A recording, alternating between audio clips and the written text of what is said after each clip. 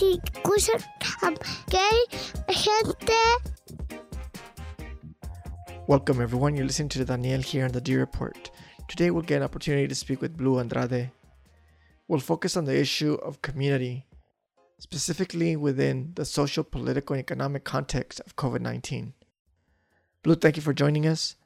Please tell us a little bit about yourself. Hello, my name is Blue Alonso Andrade. I'm a graduate of the University of Redlands, degree in history, and I'm looking to go to law school in the near future. Blue, well, I'm looking forward to sharing this conversation. Just as a little bit of context, we met I want to say 3 years ago, maybe even 4. I'm not sure. It seems like it's been a while. Over between 2 and 3, yeah. Okay, so let's say 2 and 3. Yeah, I was teaching a Chicana studies class, and you took I think it was a week maybe or 2 that you kind of sat in, and then you moved on because you had a conflict in classes. But in that time, I've got an opportunity to kind of check in a little bit, and it's been interesting to kind of see where our conversations kind of paralleled. I was excited for that moment that you took that trip out to Cuba and you came back, and we didn't get a chance to catch up on that experience. So I'm still curious to kind of get some of your thoughts on that experience. But today I was hoping we could talk a little bit about just your perspectives on community, also within the context of where we are. COVID-19 has put us in this quarantine shutdown period.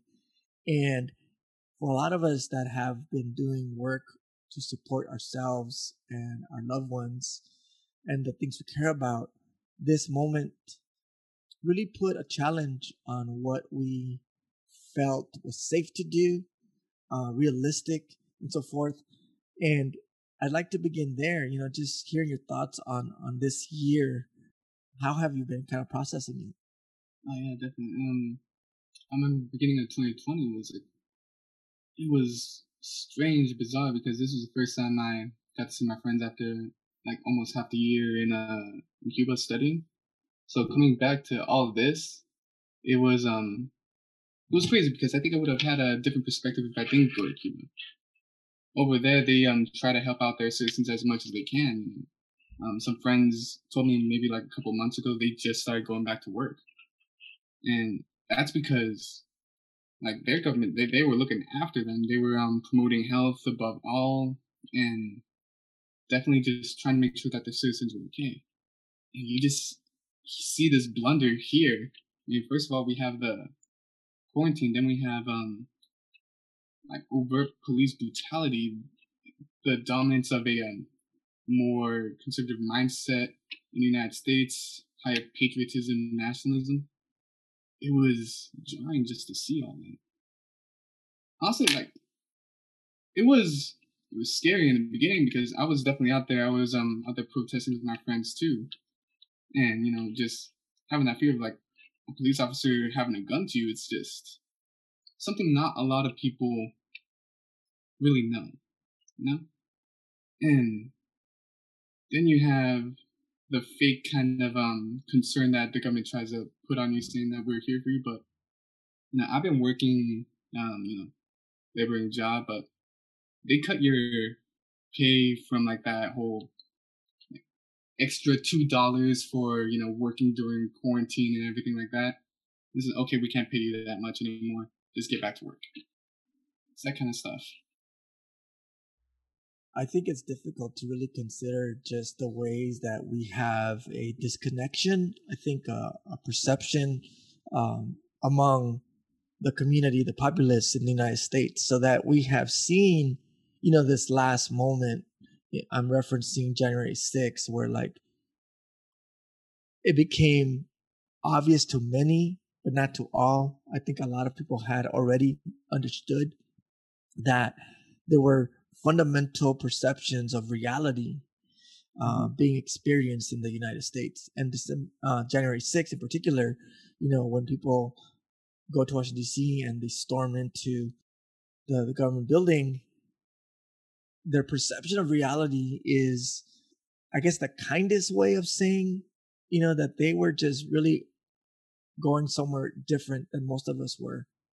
And it reveals that even though we're sharing the same context to some degree, we're experiencing the moment very differently. And one of the things that you highlighted was this sense of how the quarantine affected community, how community, and by community, I want to pause and consider just those people that we are around, that know us, we know them, that we depend on them and depend on us.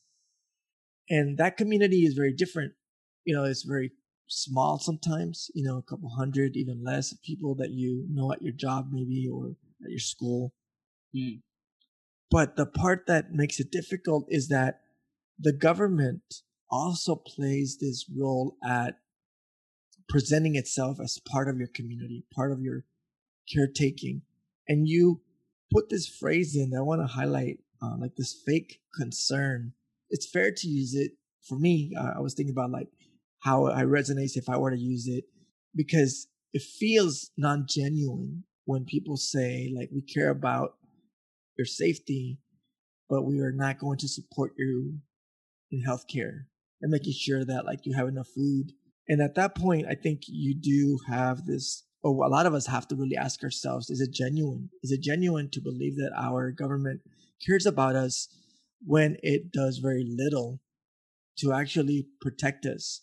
And the protection line is difficult because there are even places where the very government becomes the active risk, so that the police state is one. Many of us think of the police as agents of the government that are here to take care of us, protect us.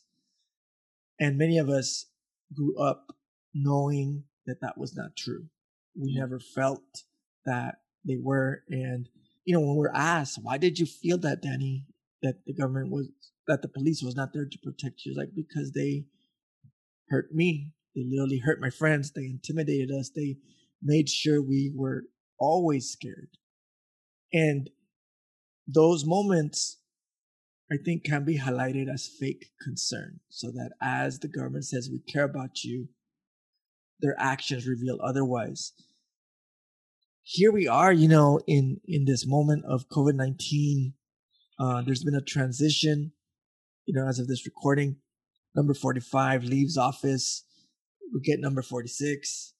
And these politicians now are imbued with a responsibility, at least fictively or symbolically, of caretaking. But I'd like to hear your thoughts on that aspect.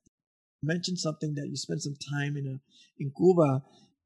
How has it been, to think about like not re-entry, but reaccustom, because I'm thinking about like that moment where most of us travel. There is a moment where you relax enough to really take in and become part of the new place, and yet you have to return and kind of re-enter during a time of great insecurity. Let's say coming back from Cuba, it's interesting to see the differences in the model of governments, especially like what you consider like the government has a foot in here as opposed to over there. Like over here, we have this big pharmaceutical company that basically makes many of the decisions that the government can't necessarily make. We have very private enterprises, and slowly you see a lot of these enterprises, they got a lot wealthier during this whole time, while a lot of people were struggling. I was actually listening to this one man. His name is Richard Wolff. Very, very interesting political thinker, economic thinker. He described the United States as a country of contradictions, where you have one of the most developed pharmaceutical companies in the world, but we have the sickest population. We also have the most abundance of capital or wealth in the world, but we also have a great amount of poverty. One of the most tactical and powerful police unions in the world, and the most people incarcerated. Like, what does this mean? Over there in Cuba, it's like the government has a hold in the pharmaceutical company, so they don't act out of hand, which some people may disagree with over here. They also control communications, transportation, more things of necessity for the population over there. Because, to me, they already experienced rampant like economic models of capitalism over there with Batista and people before, and that's something that people don't really acknowledge, especially in the United States. They have vindictive attitudes towards Fidel and that whole revolution, but they don't necessarily look at what the revolution was, why it started, or what was there before the revolution. You know, there was a clear divide of class, of race, you know, things that we see here. Police brutality was rampant over there. But you have a group of people from the bottom, well, not necessarily Fidel because he was a educated man, lawyer, but you have the farmers reclaiming their land. You have the working class people trying to make lives better for themselves. But here, it's like there's a dependence or kind of the belief that the government will do for me. But I think that's only prevalent in a certain class of people here, you know? There's people who, even after Hurricane Katrina, they recognize that the government isn't gonna come and save you. You have people down south in Atlanta, or like people still holding lands of like the Gullah people. They recognize that in many ways the government is your enemy, but they have the benefit of community and community knowledge and strength to understand what their enemy is or who is putting harm to them. There's differences in that, like differences in class and differences in, I guess, even race. That's where the difference lies, you know? To return back to perception, that our perception becomes reality for many of us, so that our conversation may feel to some that it is based on an inability to understand like complex economic theory. Yeah. Also maybe to understand how a nation state operates. But there is something about a genuine critique that all humans can put together, which says something to this effect. This doesn't work for me. And I may not understand everything, but I can identify that this does not work for me. So when the government makes actions that feel unfair, we get told, you just don't understand it. If we don't save the banks, if we don't give the money to big pharmaceutical companies, the whole thing falls apart. And as I think about that statement, I also find it important to reject it, to give a little bit of credit, to say, maybe I don't understand all the details of what a hedge fund is and how Wall Street makes these nano transactions that produces billions a year. However, I can tell that when the government gives billions of dollars to one sector and nothing to another, it seems unfair. And I think that's the one that I want to capitalize on, because as we consider, where we are right now, we are being asked to sit and wait, to shut down, to protect ourselves and our loved ones from COVID-19 transmission. But we are also being told to not expect a lot. Yes, if you're getting an extra $600 from unemployment and then it stops, or you're getting an extra $2 as an essential worker bonus, but then it stops, you were told, hey, just go back to how it was before. And I'd like to think about this moment as actually a moment of opportunity to really think about what can we do to make our communities better. Because you mentioned something earlier right now about this reflection of seeing a different system of governance. And that may be something that's too big for us to feel that we can participate, even though I don't think that's actually true. I think that there are many of us that are pushing to transform our politicians to respond to the needs of the many, of the majority. And I think that's going to be important to see what happens with this administration, because this administration in particular, Biden is, if anything, a centrist, if not really a really conservative dude, which is a mask of a Democratic Party. He's very big on supporting big pharma, the major insurance companies in Wall Street, and less so, the working class folk. But I wonder if what we think when we think about where we are right now, we're asking ourselves to really question what is the role of government in our lives. And as you mentioned, that we learned early on that, especially this moment from March to where we are here, from March 2020 to January, we saw our communities devastated by the inability of the government to really respond to our needs. Yeah. So that we didn't have to have a class in political science to understand how government works and why it wasn't reaching us. To be able to state that there seems to be, to use your words, a fake concern. Like we saw family members, I know in my own circle, pass away due to COVID-19.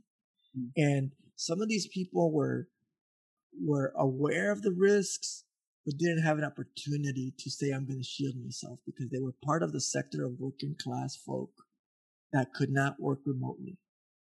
Mm. Some of us could work through this by home, but what happens when you work in a meat factory, when you're picking food? You can't do that remotely.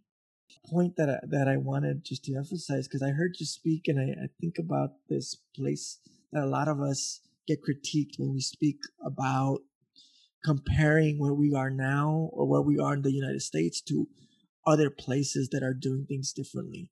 And that seems really frustrating, because I don't know, there's something very naive about believing that there's only one way of doing things. Like nothing else seems to work like that. Like our very own science is open, to other innovations. Our very medicine the same way. But something about our politics really stagnates the conversation. Like, how dare you talk about another government style? And I think it has to do with maybe just the inability to be creative and trusting of the people, maybe. I would say for like the issues with people working in different sectors. Like I'm still working as a barista in Starbucks, and how many times have one of my coworkers got COVID? I think it was like 4 times we had to shut down for a quick second and then come back. And it's interesting to see, like, you have both sides of this kind of agreeing with each other, in the sense that you either give us the means to live and be safe within our own house, our own confines, like you're suggesting, or you keep this open and let people work so they can actually earn a living to keep living. And that's the biggest issue that both sides have, but their approach is very difficult. When I say both sides, it's like more of the Democrats and the Republicans. And you see that at on January 6th. What was the issue right there? Like, what was their arguments when they were coming to storm in the White House? It was more like, it wasn't necessarily about change. It wasn't about necessarily revolution. It's about keeping the same person in power. Was it not? I feel with like people who have completely supported Biden, which, like, depending on who you vote for or not, it's like he is a centrist, and if not more conservative than anything. And how did he win? What was his arguments? It wasn't necessarily about protecting the public or anything like that, or giving medical care or things like that. It was just that I'm not the other one. And he, him and his allies pandered to different communities, people of color, things like that. But in reality, what are they going to do for them? Once they win, everything is like forgotten about. And we see that with I think most people see that with most politicians too. So when we see about like our own community, we definitely have to look towards the community to protect one another. And I think that's one of the things that this pandemic has neutralized in a way. With quarantine, we couldn't meet up with our people. We couldn't really do as efficient work as we wanted to. So in a way, we struggled definitely. Well, let me just emphasize that line that you bring forward, this idea of considering this moment, this quarantine period of not just shutting down, your basic like movie going activities and going to the local bar, on the weekends, but the effect of understanding that you are part of a community, a circle of people of support.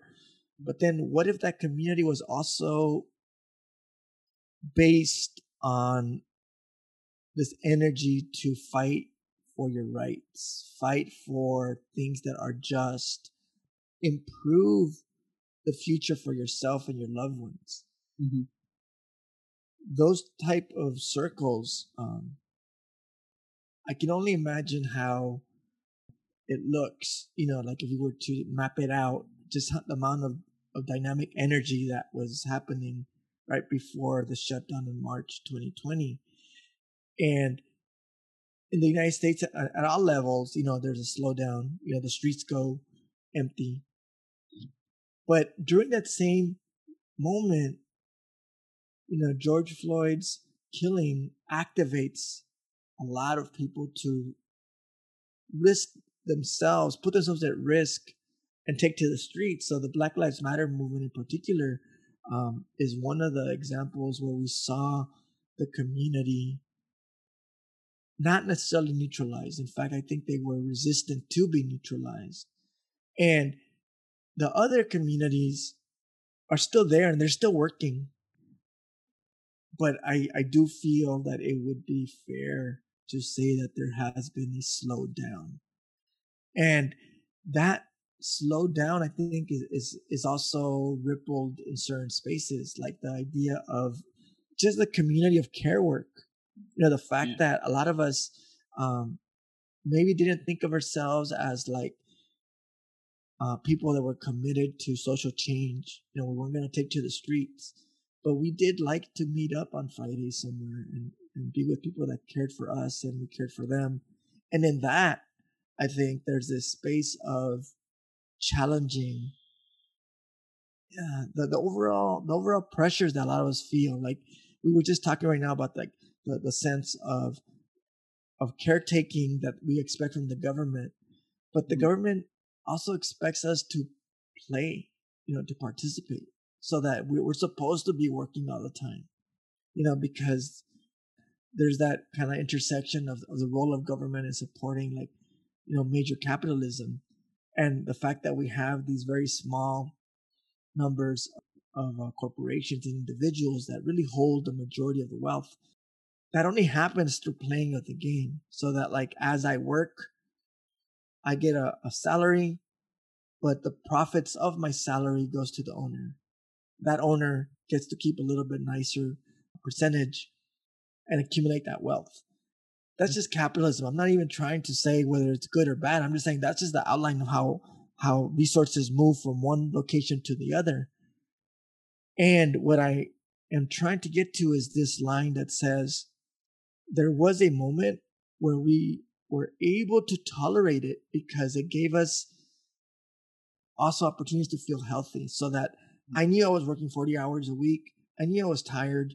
But if I got to hang out on the weekends, I could do it again next week. Yeah. But what happens during the shutdown where I'm still putting in my 40 hours, but I can't go anywhere?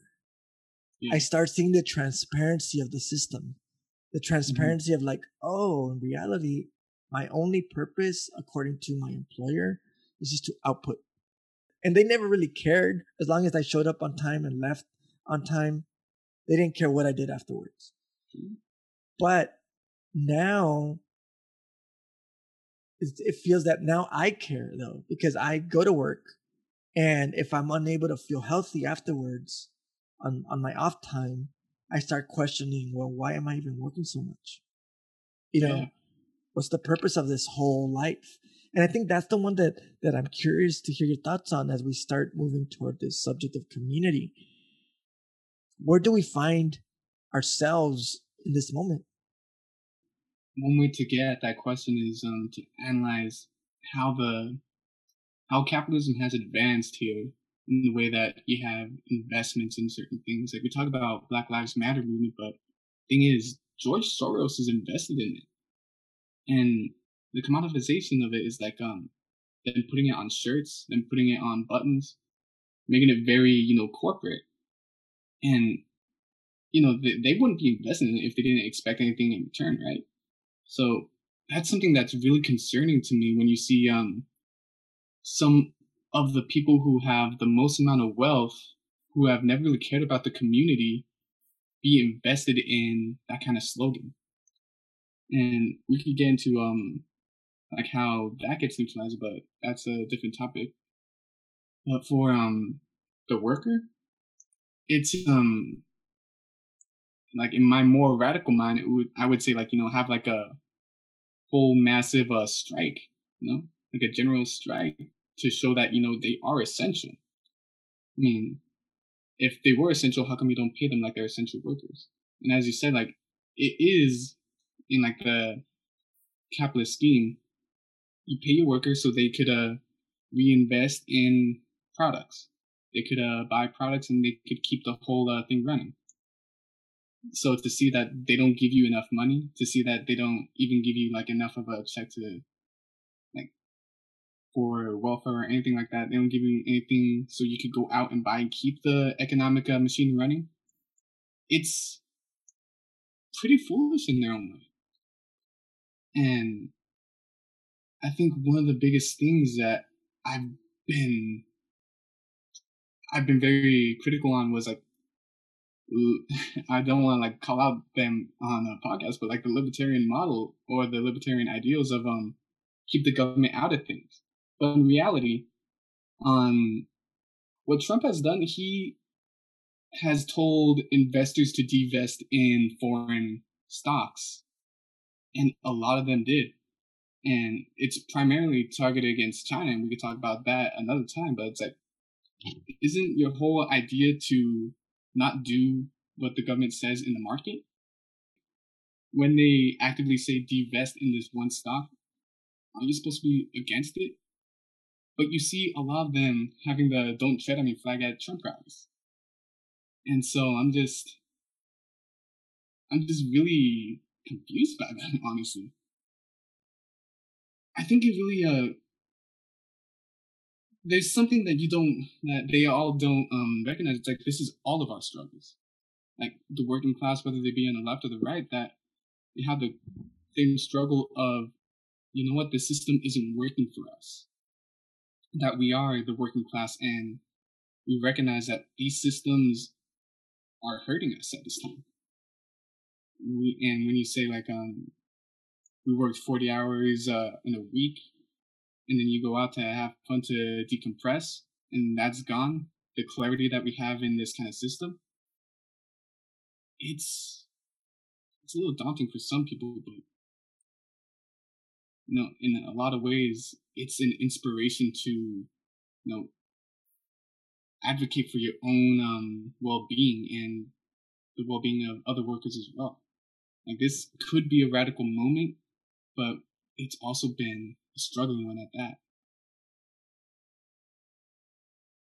I like the space of optimism that you pose right now by thinking about like, this could be a radical moment. And it depends how you hear that word, right? I think I feel very safe in thinking about where we can learn to feel comfort in words that at one point were taboo words.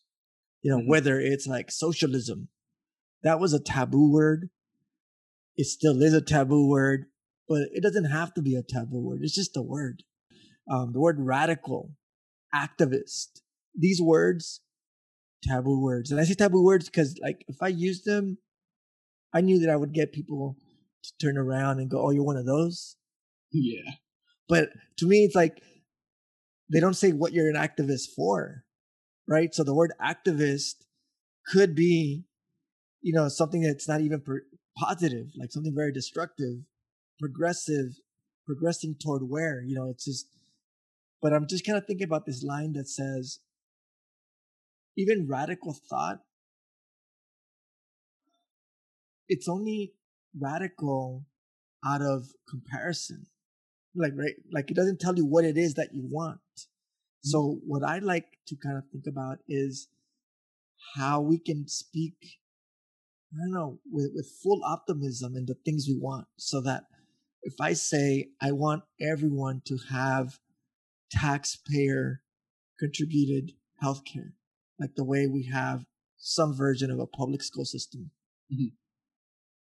And someone says that's like radical socialist healthcare. And I go like, I don't even care what you call it. Like I just want that system because it is one that I feel would be good for us. The way that we invest in having like taxpayer based firefighters, how our roads are. Like it's full of stuff that we have somewhat already consented that we are going to pay taxes and we're all going to chip in. And some of us don't even drive, but we make sure that the freeways get funded, you know? So why do we do that? Because it's something that you mentioned. Like we know that like there's this sense of community. And I don't know everyone in my community, but I want to believe that like maybe having that local elementary school should get funded. That'll be good for us. And I think that's the way that I feel optimistic about changing the conversation right now, because I think about I've been hearing a lot of people speak about what they want. And one of the things that they have been saying is like, I want to feel that my work cares about me. So if before I was told like, hey, I need you to come in on Fridays, you're like, well, can I stay on Fridays at home and work from home? And before they said no. But during this moment, we realized we didn't have to be at physical space all the time. Many of our work patterns were able to kind of accommodate. And those accommodations, we want to make them permanent. We want them to think about, for example, if you paid us an extra $2 because you thought that we needed it, don't take it away. Leave it. Leave it. And then the question lies this, and what you said earlier. There's a contradiction inherent in a system that makes it hard for you to play the game.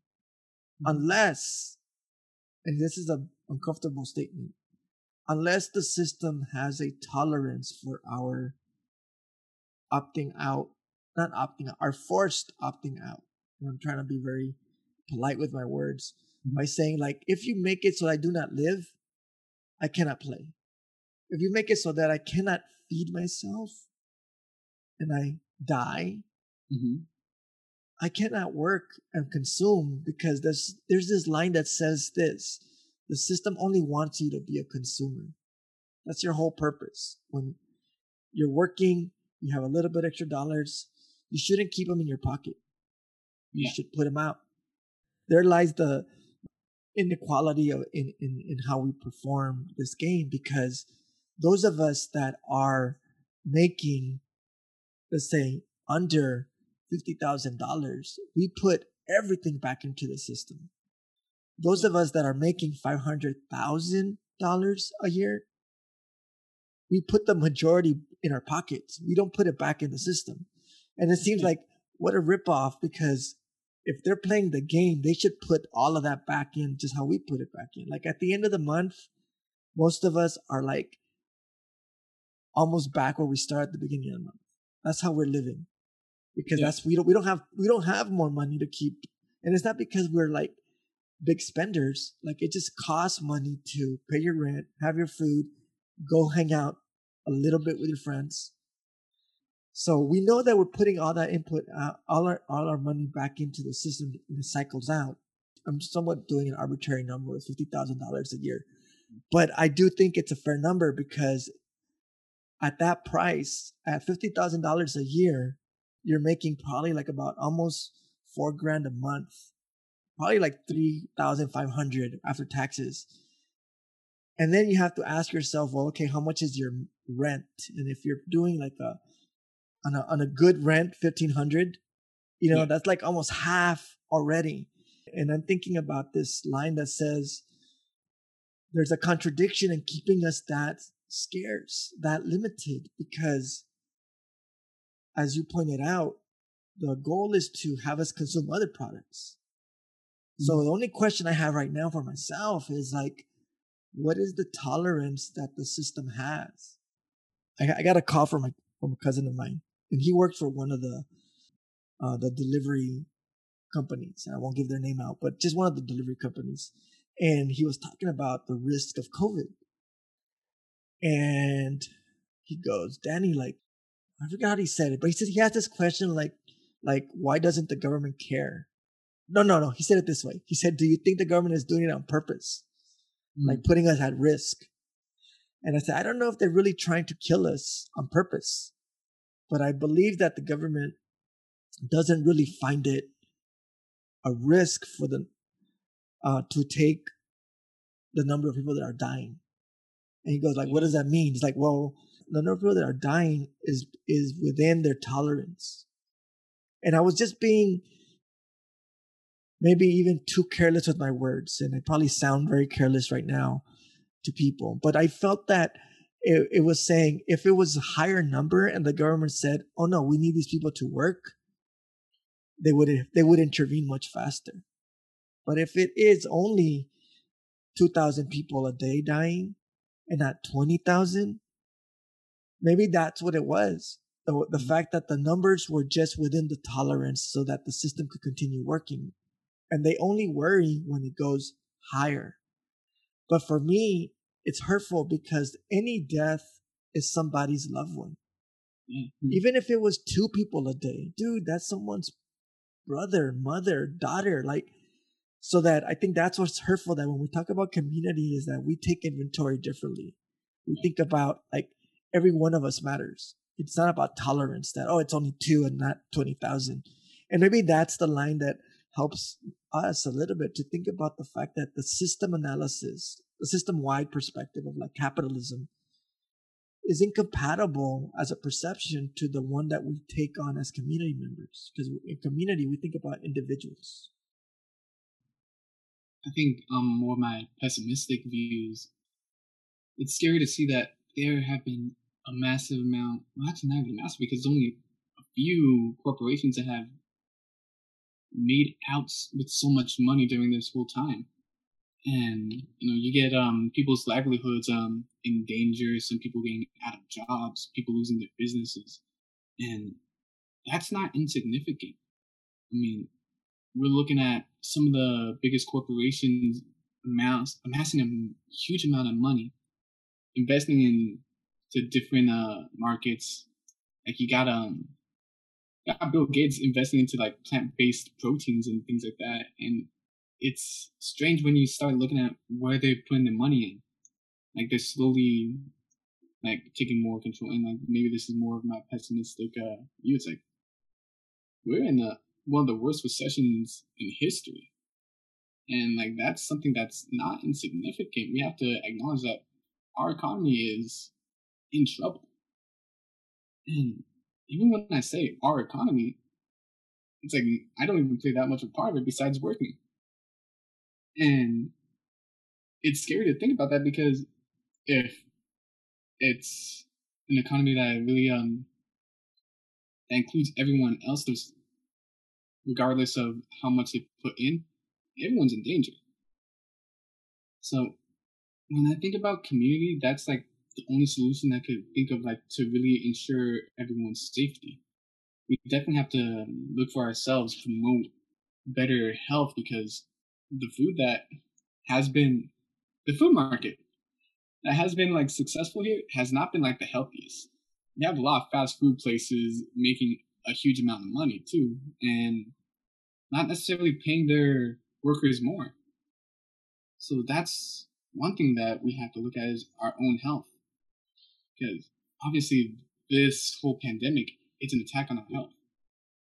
And the working class and a lot of the people of color that are in that working class are the ones more at risk. So one is health that the community has to look to. The other one is education. Because what I hear is they're putting kids back into school, and they're trying to sanitize the whole like school with different kinds of chemicals. I'm like, I'm not sure if that's okay though. Like having our kids go into a school like that has been pumped full of chemicals to sanitize the whole place. That's a little scary too. So maybe that's another thing the community has to look to, is like more of a local education. But on the bigger scale, and something that funny enough, an economist who was a Trump supporter that said this, it's not that the rich people have to pay more taxes, they just have to pay their taxes. They might pay the taxes, but they also have huge amounts of investments in stocks that it didn't matter. They're still making out like bandits too. There are solutions to this system that many people would see as radical, but it's obvious that how the system has said it works, it's not the case. How it says that you make money, you redistribute it back into the system, and the whole cycle continues, and it's okay. Obviously, that's not the case now. And people might not like it, but capitalism is probably on its last legs in America. We have to find a different kind of system, or else we all suffer. Like, the economy suffers, we all suffer. Find a solution so we could get better. And that's probably the least radical thing anyone could ever say. We have solutions, we just have to put them in place. Blue, I want to thank you for sharing this conversation with me today. Yeah, no problem. Thank you, too. You have just finished hearing a conversation with Blue Andrade. We shared our thoughts on the subject of community, looking at some of the contradictions between the government's perception and actions in the caretaking of community, and the counter stories of the communities themselves as they work to manifest an optimistic future for themselves that express safety and care. You've been listening to Daniel here on the D Report. You can check out our archive page at dreport.org to review past segments. I want to thank you for tuning in. Stay safe, stay strong. Join us again next week.